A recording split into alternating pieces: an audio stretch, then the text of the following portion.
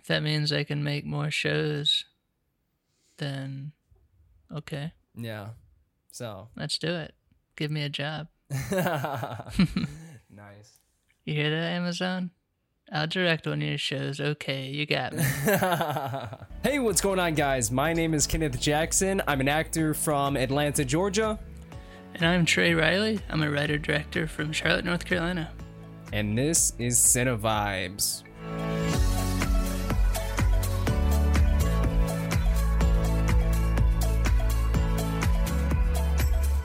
What did you watch this past week, my friend? Please tell me something good. Okay, well, you're probably going to be disappointed when I say that I didn't watch too much. Did you watch Tenet again? I did. Just I in didn't spite watch of Tenet me? again. I spoke to a friend of mine who I had told him my reservations about the film and my thoughts on it, and he pretty much echoed the same stuff back to me, and like we had a nice discussion about it. But I didn't really have time to watch a lot of stuff. Whenever I wasn't working, I was doing other stuff, and Doing your honey-do list. yeah.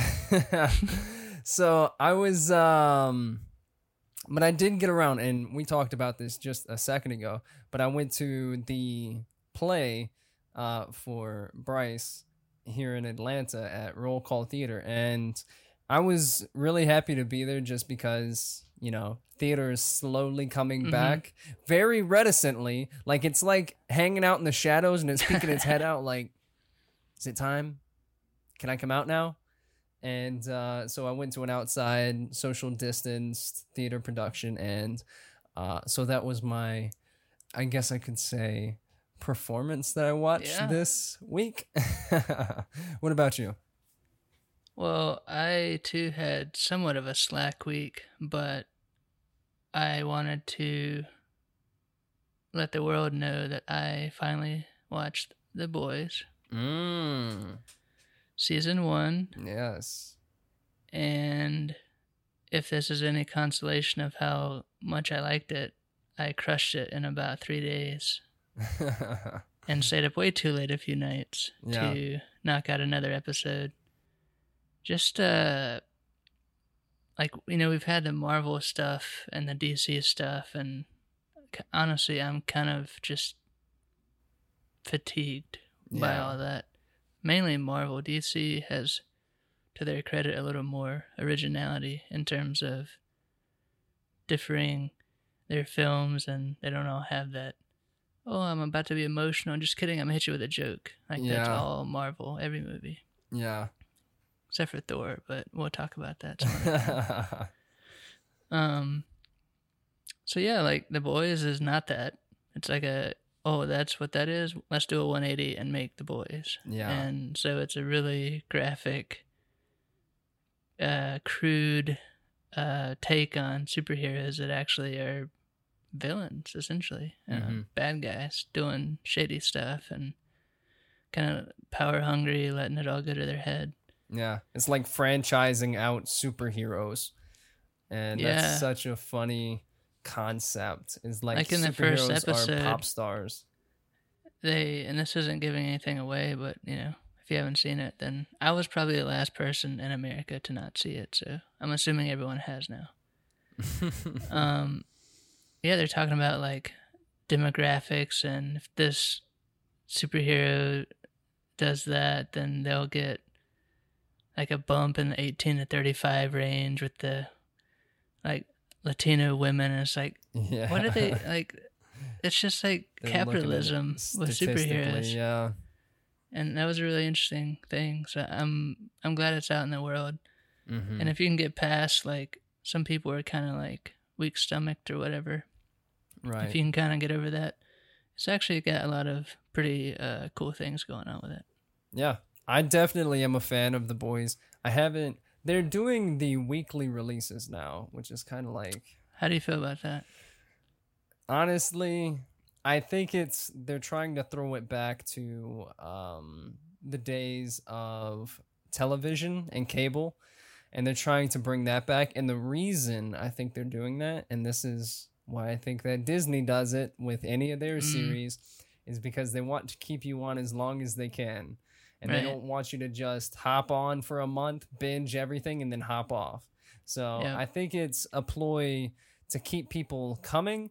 It's also like, as humans, it's kind of like, oh, there's a cliffhanger. I can't figure it out until next week. So it definitely has like some play on our emotions. And I think they're using that, but I think they're mainly using it for the wallets. Because if, Netflix, they'll just drop a whole season of something and people will be like, oh yeah, let's go binge it and watch it. And then they binge it all in like 1 to 2 days. And then they're like, all right, well, what do I do now? Just rewatch it. So I think it's definitely trying to keep them coming back. Was the first season a single dump? Yeah, it was. All the episodes at once. All the episodes were at once, and I watched them all. And now they're switching it up. And I think you can't say that it's copying what Disney is doing, but Disney did come forward with a very hard stance on there's going to be, like for The Mandalorian, it's going to be weekly releases. And sometimes maybe if it was 2 in a week, it was because of some reason, like holiday-wise. So I've heard even with Netflix, there's been discussion on weekly releases, and maybe there are some things that have been that way already. Do you know anything else about that? Or? I don't know about on Netflix. My Netflix surfing has been at an all-time low. So there's just so much out there. Yeah. So I've been not surfing around looking at that sort of stuff, but I think that if they're going to do it, it's going to be a trend. It's kind of like the trends with cell phones where everyone was like, they want to have full screens, and then it's like, make the screen bigger. And then you're holding your laptop in your hand trying to talk on it. And then Apple like gets rid of the headphone jack. Everybody else starts getting rid of the headphone jack. And then all these different innovations come around. I think Disney is probably trying to do that. But as I said, this is something that cable does, is like, wait till next time. Right? My take on it, if we're just trying to look at it in any sort of positive way, outside of them just wanting you to keep your subscription, is that, and I kind of feel this way about Game of Thrones, is if you release the last season of Game of Thrones all in one weekend, people watch all of them. Yeah. They talk about it for a week, 2 weeks maybe. Yeah. And then done. Right. But when you release it over, each week, you're talking about it while it's on for several months. Yeah.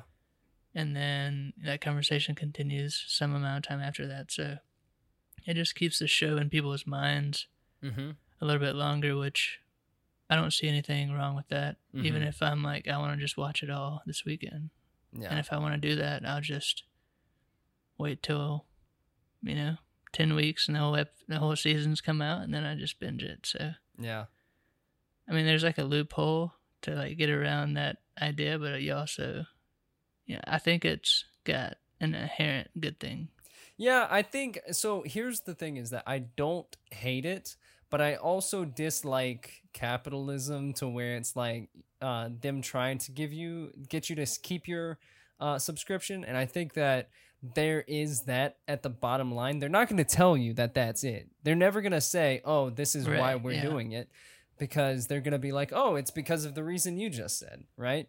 But I do think it is true is that, these podcasts that pop around or pop up from shows like the Umbrella Academy, The Boys, right?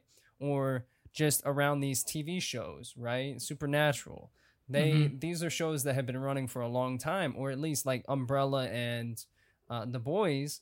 With the way The Boys are going now, those podcasts have time to, ramp up to the next episode. Like, oh, what's going to happen next episode? I don't know. Let's speculate, right? Rather than just, oh, I binged it all last night. Here's the entire list of everything that happened, right?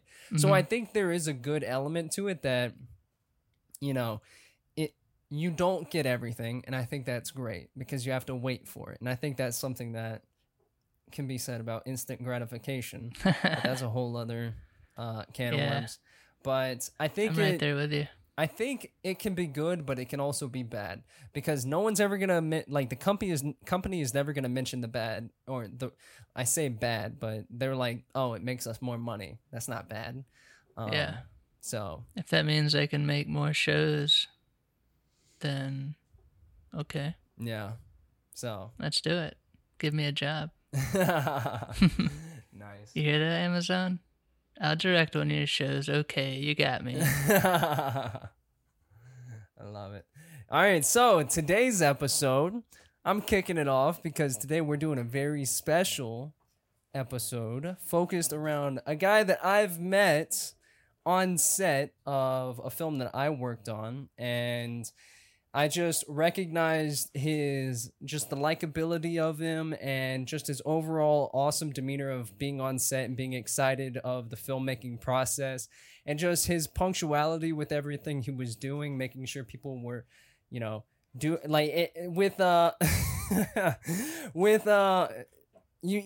derailed me immediately. It's Trey.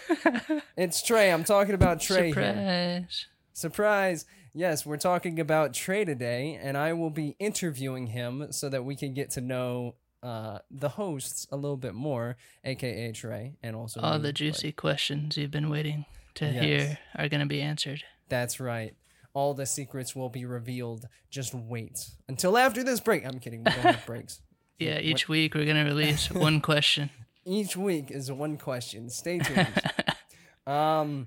But no, I wanted to sit down and interview Trey so we get to know each other a little bit more because there's still a lot of stuff I don't really know about you. And sure. It's been more so professional, Yeah.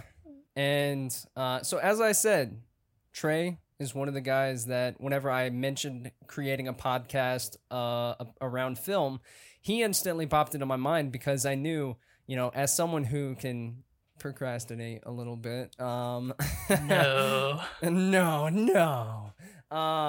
Trey, I knew would help me in the sense that he would keep me focused, and then we can pretty much be each other's backbone for this whole entire production and just keep each other energized throughout the whole entire thing. So I'm going to kick off the interview with the question, how did you get into film? Great question. I started out around the end of college, which was 2013, 2014. I started making these short films for a Bible study that I was participating in. And me and my roommates, we all attended, so they were kind of my crew. And we'd get together and write these little scripts and make these videos, and it was fun. It was something that kind of made me feel like how I felt when I was a kid. Mm-hmm. And I would be the camera guy, the actor, the editor, like everything. You set up your camera, you run around, shoot your bit, and you come back and you cut around it. Like that was me as a kid. And anytime in school, you could do a film project instead of like a presentation or a report. Like I'm doing the film thing. Yeah. So yeah, that near the end of college, that made me feel that way. And let me preface that by saying I didn't go to college for filmmaking. So, there's a group of people out there that'll hear this and be like, oh, like there's hope for me. Yes, there is. Absolutely. Yeah, Trey's a smarty pants. I know this fact about him. He went to college for engineering. Yes, I did. And as rewarding as that can be, and the benefits there with that career field, it is not something that I long term want to do for the rest of my life. Yeah. And so you pair that with the ability to start making films again, little projects. I wouldn't even, we'll call them videos. That's more so what they were. Mm-hmm. I was like, maybe this is feasible. Maybe I don't have to work this 9-to-5 type of setup till I'm 75 or however old we'll have to be to retire when we get there. Yeah. And I just, we were talking about it before the episode. the 48-hour film projects. Mm-hmm. I dove into a few of those once I was kind of seeking out whatever community there was around Charlotte, and they had a pretty good established 48-hour here. Mm-hmm. And so I got with a few buddies I'd met over the span of a few years there from 2014 Mm-hmm. to kind of 2017-ish. So Right. wasn't doing a ton during that time, but, was kind of building some relationships. And Mm-hmm. so we did a 48, and we got, accepted into the best of, which is kind of like just a narrowing down of all the candidates. Yeah. And we won an award that first year for best score, which was, shout out to Brian Holt. Been working with him ever since on projects. So, Mm-hmm. yeah, it was like one of those things where you hear or you see that you can do whatever you did in 48 hours with no sleep and minimal resources. Like, you just buy people Chick-fil-A and, like, they do the project. Yeah. Running on Chick-fil-A. And literally stay up for that 48 hours. Chick-fil-A and Monsters. Yeah, that's probably where the addiction started. Trey's always got a monster by his side. Yeah. But I think that's really interesting, and you had talked about it before, how people can be, you went to school for, what was it, civil engineering? Yeah, civil. Civil engineering, and that's something that a lot of people are like, why would you, if you like film, why would you do that, right? And I have a lot of friends who do stuff. I have a friend that's, he was a biology major, and he studied just the electrical impulses in the body and the nervous system. And he loves film, and he wants to be an actor. And then my roommate, Gerald, he's studying geology and stuff like that. So the earth and then the water cycle and the watershed and all that sort of stuff.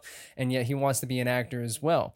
And so actors are so funny. Not only actors, but just filmmakers in general, is the fact that if you're passionate about it, it doesn't matter if you're working as personally as myself as a runner for a restaurant right now. It doesn't matter what position you're in, but it's just for the love of it. And I think that's what I get from what you're talking about, is you just found this love from the study group, the Bible group, and you started doing this for the love of it and just seeing what you could do.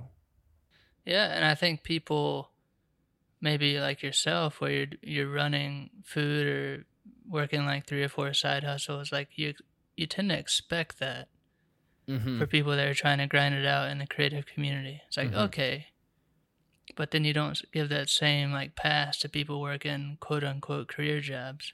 Yeah, and it's they're not different in the sense that you're trying to earn a living to support yourself. Yeah.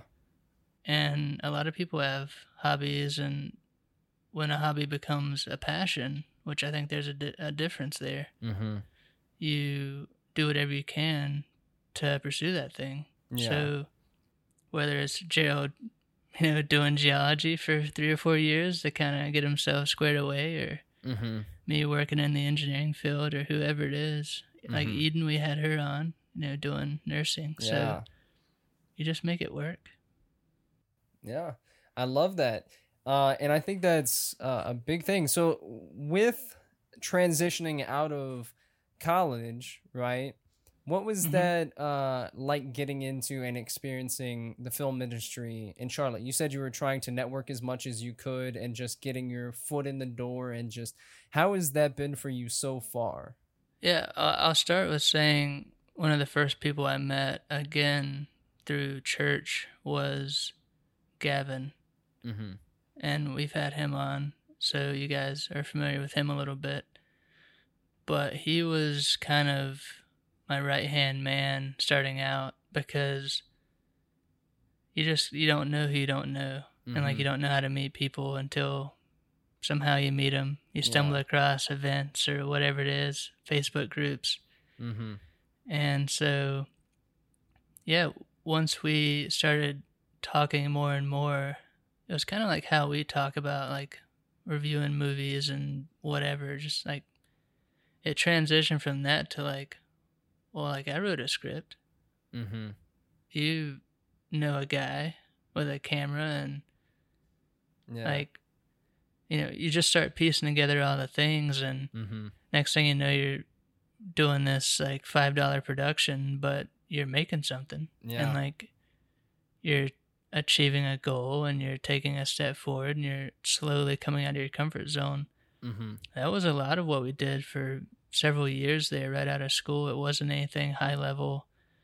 DSLR, like, Yeah. what is lighting? No lighting.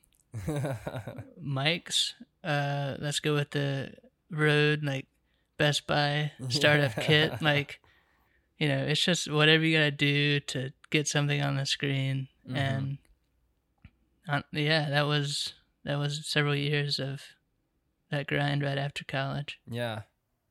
I found that networking is an enigmatic ability that people have, and in the film industry, it's something that you definitely, need to hone in on, and it's not something that is necessarily, you can't predict it, and I think that you just have to be able to go with the flow most of the time, and the fact that, when you see somebody that you want to work with, let them know. And even if they aren't going to work with you now and maybe you don't get a response, at least your name came across the screen, and maybe, you connect with them in another way, right?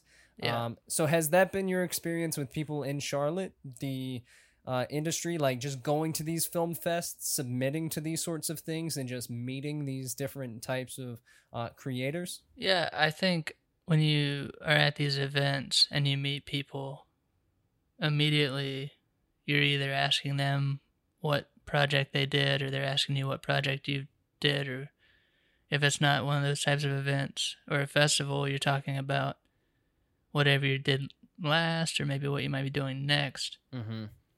And depending on how those conversations go, you decide, I'm going to grab this person's number, their business card, whatever it is, because you don't even have a project in mind. Generally, I don't. But if someone's really cool and we're connecting, then I get their contact, because, you never know. You never know. You might work with them in the future. So there's those types of conversations, and that's a lot of them. And then, 90% of those you might never talk to, which is fine. Yeah. But in that conversation, you'll stumble across someone that you just really gel with.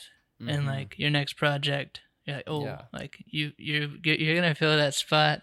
You don't know it yet, but I'm gonna have you in my next project. Yeah. And those are really fun to stumble across, because you not only are you like filling a spot in your production, but you're making a friend, and you're kind of extending your network through their circle as well, and they're extending their network through your circle. So it's kind of one of those win-win, non-parasitical connections that you make. And that's been a lot of what I've seen in Charlotte, because there's a lot of people at this level, the indie level or below, and everyone just wants to make projects. Everyone just wants to work, and I think that's really been nice, especially starting out, because you don't have anything to offer. Like, who am I? No one. Who are they? I don't know. Maybe there's someone, but they're willing to work with me, and that's cool enough.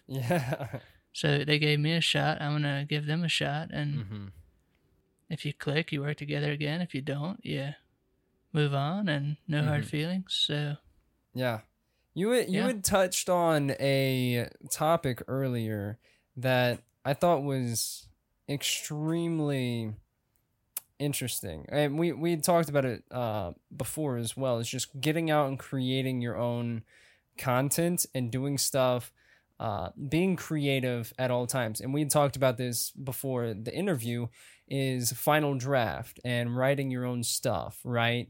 And just getting the stuff out of your head onto paper, and then at least going through the process of producing something, right? And so you said that's what you had done with the study group, and you had created your own stuff, ideated. So how did that evolve after you got out of school? Was that something that you immediately were like, okay, well, I want to devote more time to thinking through projects and making these things come to as much in my mind fruition as possible? Or, and how did that evolve coming out of school? It was not nearly as clean as you're laying it out. For me, if I do procrastinate at all, it's in this department because I only tend to work on whatever I think I'm going to do next. Mm-hmm. I historically haven't really backlogged a lot of story ideas and gotten the scripts out of my head. Mm-hmm. But yeah, let's say I was going to shoot a short, like I would sit down, write that short, and then just do it. Like there wasn't any like waiting for the time to be right, or like letting it marinate for a while and then you come back and revisit it and you rewrite the whole thing because you realize it was terrible. Yeah. I say that with a preface of, in my opinion, that's wrong. Right. Because you need that time to let it marinate. You need that time to shoot it around to some respected colleagues and let them read it and provide their insight. Because unless you're Aaron Sorkin, like, you probably wrote a dud. Yeah. Like that first draft every time. Yeah. Even he will admit, like, several drafts of his stuff's garbage. Mm-hmm. I mean, that's in his eyes is probably brilliant to me. Yeah. But yeah, I've since transitioned to writing a lot of backlogged projects and kind of coming to them periodically and freshening them up and kind of waiting for the right people to come into my life and letting the projects be a little more organic versus like I'm making something in 2 months, writing it, because that kind of smothers the creativity for anyone, I think. And specifically me, I'm very organized, OCD, scientific-minded guy, like, because of my work. Yeah. And so therefore, that's how I approach writing, and I have to get away from that enough to stay organized, but kind of let a script go and have its own life for 6 months and then come back around to it. An example is a script I've been writing for a while, all the way back to college even, and that's however long that is, 6 years. Yeah, so I started it then. Wow. And within the past 2 months have almost rewritten it, about half of it, just because you get new eyes on it and you've lived a little bit more of your life and you want to make the best possible thing, right? Like that's the goal. And if you don't give it that time, there's just a chance you're going to miss that. And that's something I've had to learn. I think we all have to learn that in our own way, whatever that process is, because it's not right or wrong. It's just, how good can this idea be? Yeah. And sometimes it doesn't go anywhere. It's like you get to a dead end. Yeah, I like that you brought that up in the fact that many times, and this goes with what we talked about with networking and just creating stuff in general, is many people, they'll ask the question of, how do I get started in the film industry, or how do I get started in podcasting, or how do I get started in making artistic endeavors? How do I get started in all this sort of stuff? And many people, it's almost like it's become a cliche, but many people, they're just like, you got to go do it. You just got to get out there and you got to do it, even if it's only you, and even if it's only you that's going to see it, right? And you had talked about that a little bit in the fact that, you got out and you made your own stuff in the study group. And then when it comes to, we talked about it in a previous podcast with, I believe, Gavin, presenting your material, is that much of this material, and I talked about this with another friend, but a bunch of this material is only your perception of the story. And for you, it's getting out there, creating a story, and it's your story. No one else has to, no one has to understand it.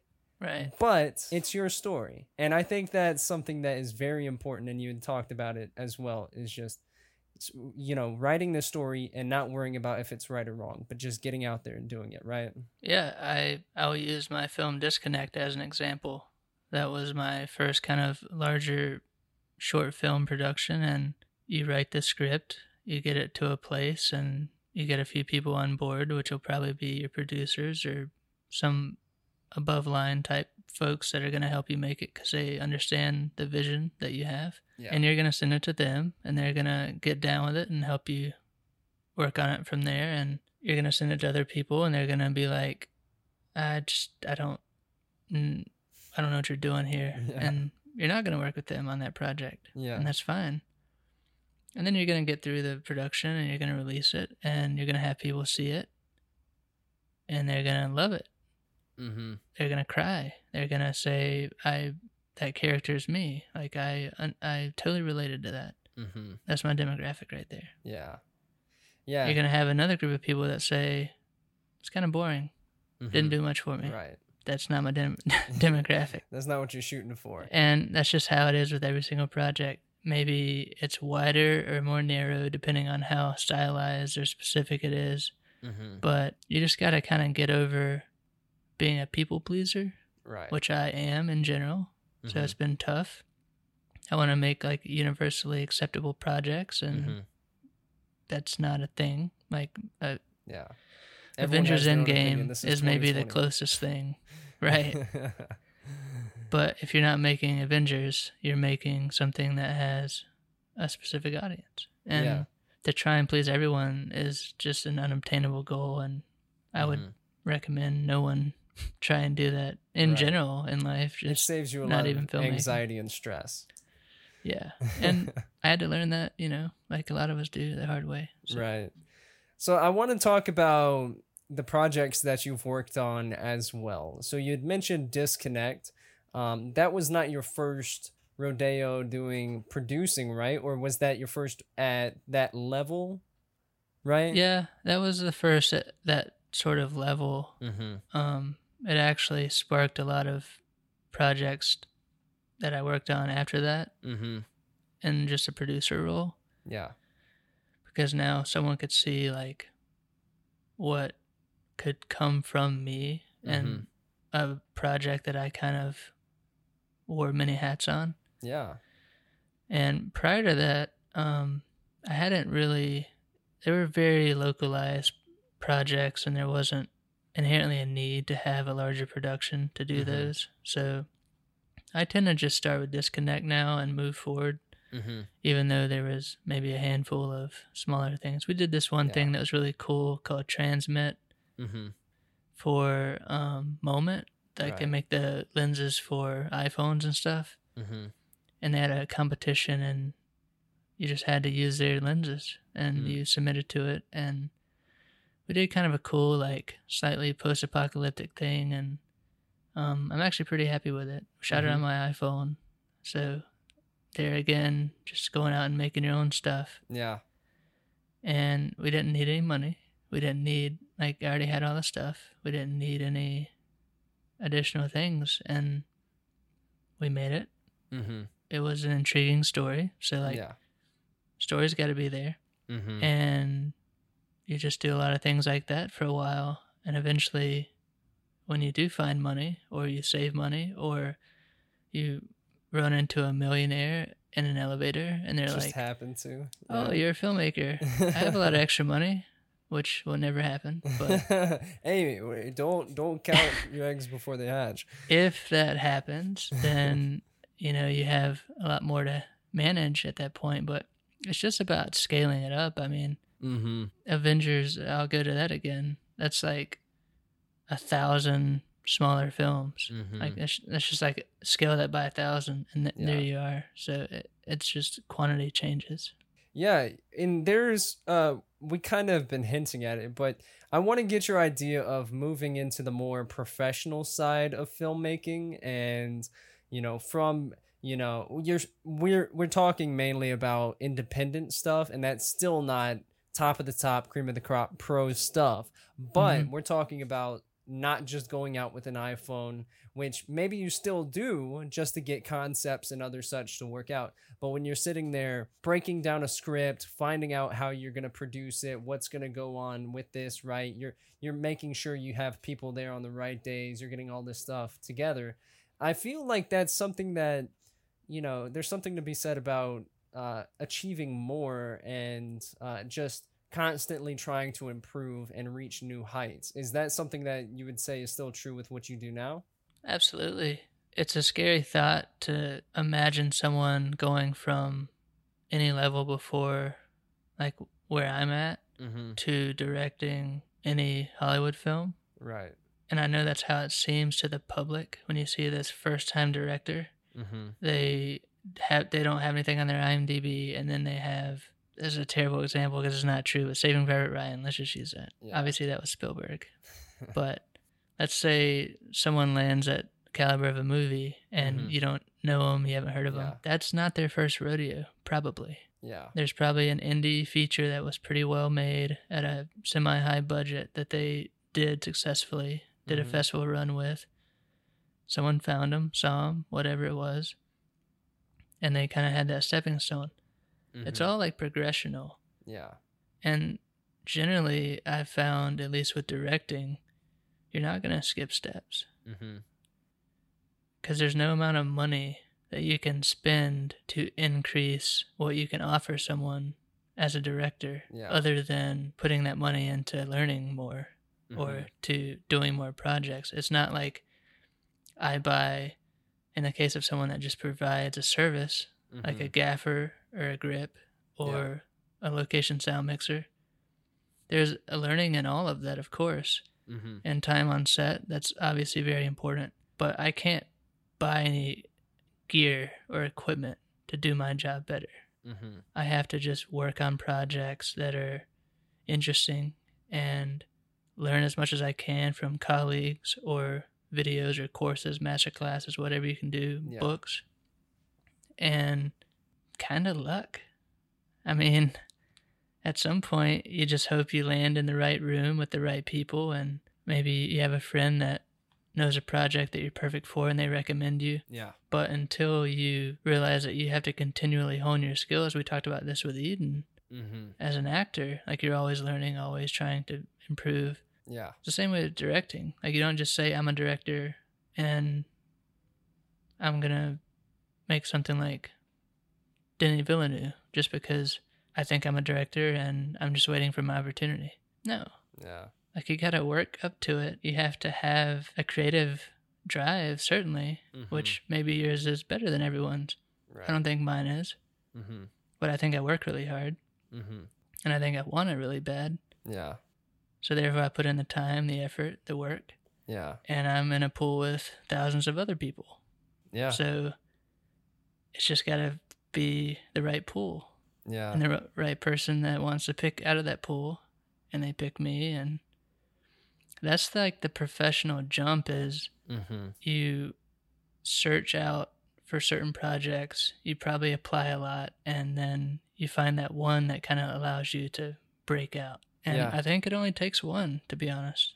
Yeah. There's a great quote that I like to keep in mind whenever I'm doing something, whether it's acting, especially acting, but just anything I do in general. And this goes to talking about meeting that, let's say you just happen to step in the elevator with like, Steven Spielberg, right? Yeah. Step into the elevator with them. And he's like, oh, you mentioned, oh, I'm a huge fan. I really love this part of, Saving Private Ryan. I think it was fantastic the way this was shot and then directed as well. I thought it really hit home with me and I loved the message you sent with it. And so that is doing the preparation just to know, like, I love his films and everything. And that's genuine interest. That's not trying to use him at all. That's just telling him that's what I like. You don't want anything. You're just establishing that you admire his work. Yeah. And then where my quote would come in, the quote is, luck is where opportunity and preparation meet. And it pretty much is like, when you're doing something new, so I talked to a friend of mine just the other day that was wanting to be an actor, and he was like, so how do you, if I don't have much on my resume, like how do I, like, will people take a risk on me? And, the straight answer is that people will look at your resume and be like, you know, he doesn't seem to have much time on set, but there are many people out there that will give you a shot regardless of if you don't have anything or not.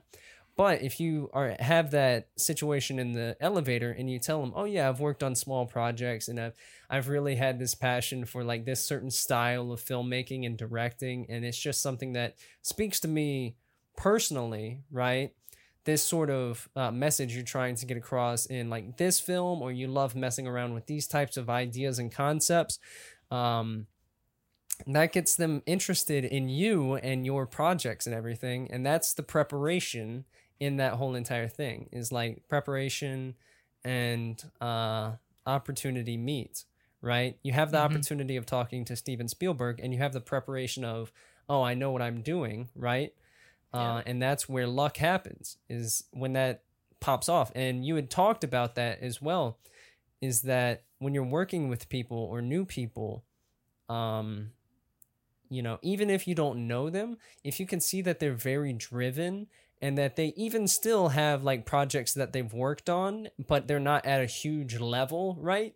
Maybe they're even just like, oh, here's like a concept I shot on my phone.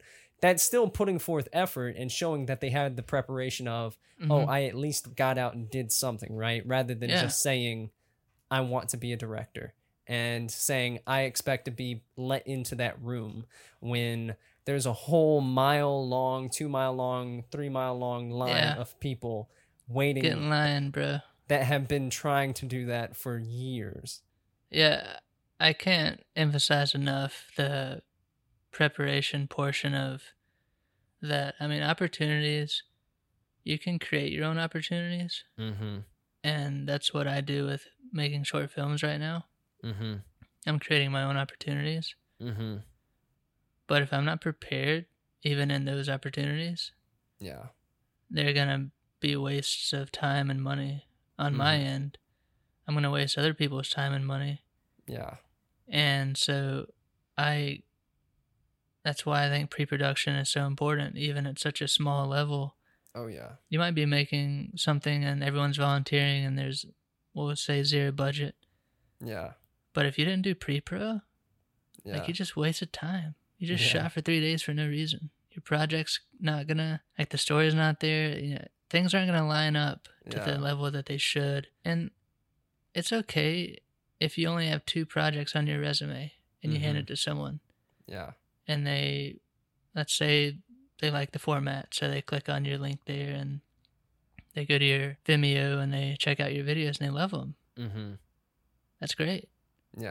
But you could also have 20 projects on there and they're hot trash and they watch half of one of them and turn it off and they just say no. And I love that you had mentioned that too about the pre-production, because whether it's acting or directing or producing, like, you have to love the nitty-gritty, right? It's especially not producing. And somebody I remember had said, you're only, like, if you're an actor, you're only acting for like 30 seconds to a minute, maybe 2 minutes at a time. You're not doing it, and sometimes you won't get a job for like months.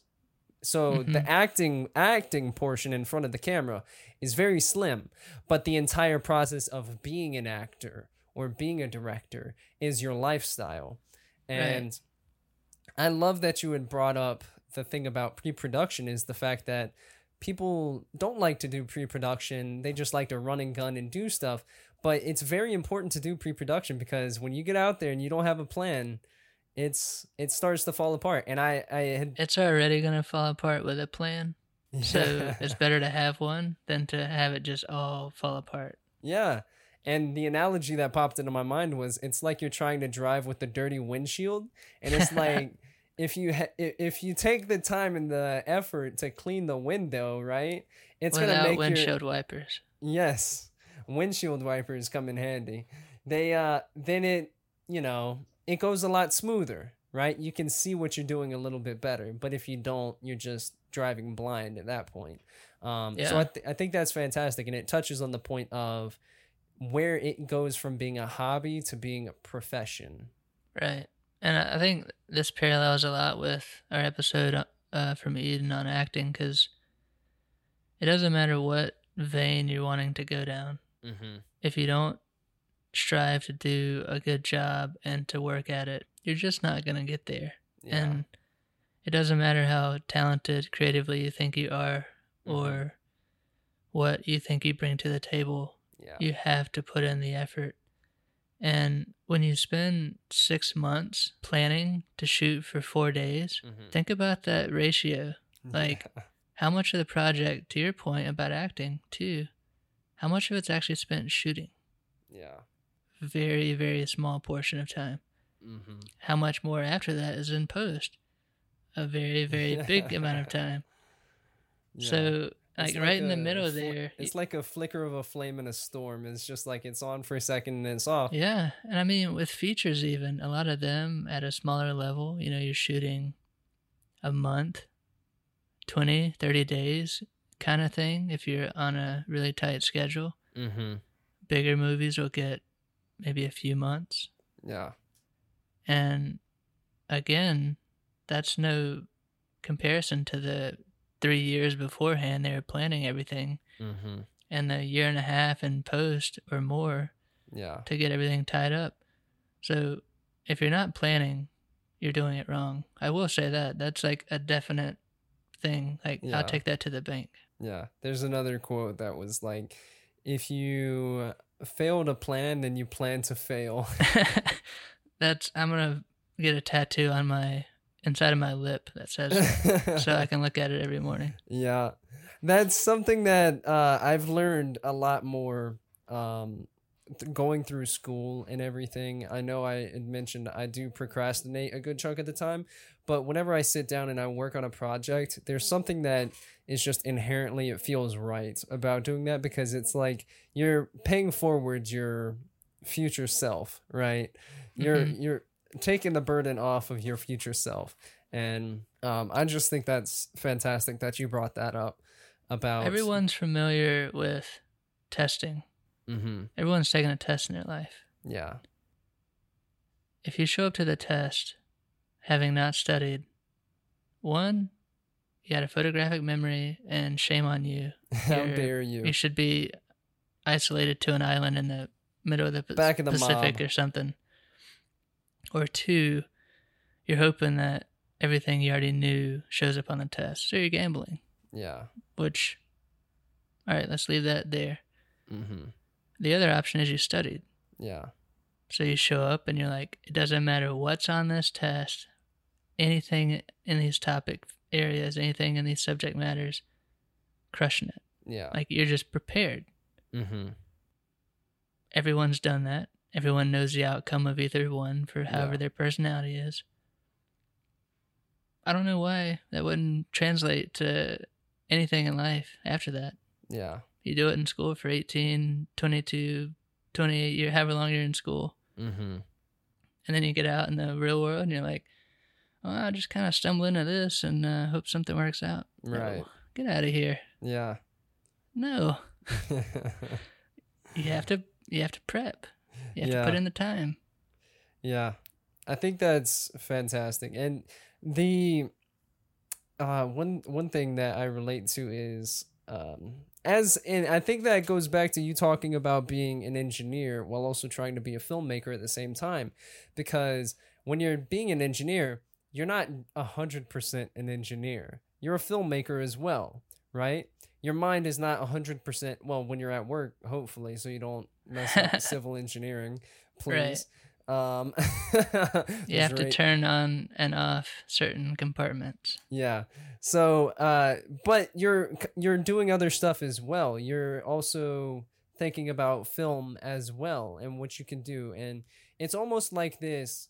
Let's say there's a hierarchy, right? Like, let's say there's a triangle hierarchy, right? Pyramid. And the overarching one is filmmaking, right? Mm-hmm. That's the passion. That's what you want your life to be culminated around, and you want your, you know, that sort of, because that's for me, like acting, creating, filmmaking, all that's overarching. But if I turn out to be a designer as well, like a graphic designer, I'm not just a graphic designer. I graphic design to help pay the bills and then also an artistic outlet as well. I think Mm-hmm. that was something that you had talked about before, in the fact that, you're when you're an engineer, you're not just an engineer, and Right. there's this, it's almost like you're driving a ship, right? And it's pointed towards being a creative filmmaking, that sort of lifestyle, Mm-hmm. and you're on your way to that, but there might be some places where you have to maneuver around different obstacles, right? Sure. So, I like to think about it in as simple a terms as possible, which helps me with everything. Break it down as simply as I can. yes. As an individual person, you're a lot of different things to different people. Mm-hmm. Maybe you're married, so you're also a husband. Maybe you have Mm-hmm. kids, so you're a father or a mother. Maybe you are some role in your church, so Mm-hmm. you're that to a certain group of people.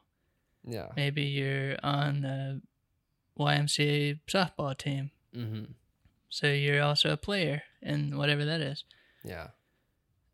We're not just like tied to one thing. And I know there's people that are really passionate about their career paths, but even those people, when they come home from being exec at Bank of America and they love it, Yeah. they got to be something to someone.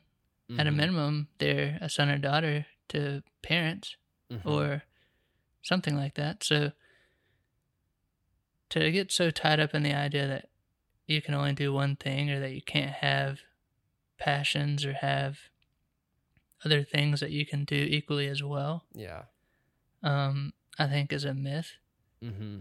And to that point, though, I'll say, and this is something I believe wholeheartedly, you can do a lot of things okay, Right. maybe even good, but you can only do a few things great. Mm-hmm. And so within that, there's certain restrictions, and I don't think you can be an airline pilot, like I don't know, in the CIA, be a preacher at a church, an actor, and then like an exec at Bank of America. I don't think you can do all those at the same time and be successful, right? Right. But maybe you can do two of them Mm-hmm. and do them really well Yeah. and crush it. And so I think that's literally every creative is either they're able to do the one thing all the time, or they're able to do that one thing plus one or two other things to allow them to do the one thing. Yeah. And it's just whatever your path is. I mean, it's going to be so different. I mean, even me and you, like our paths are totally different.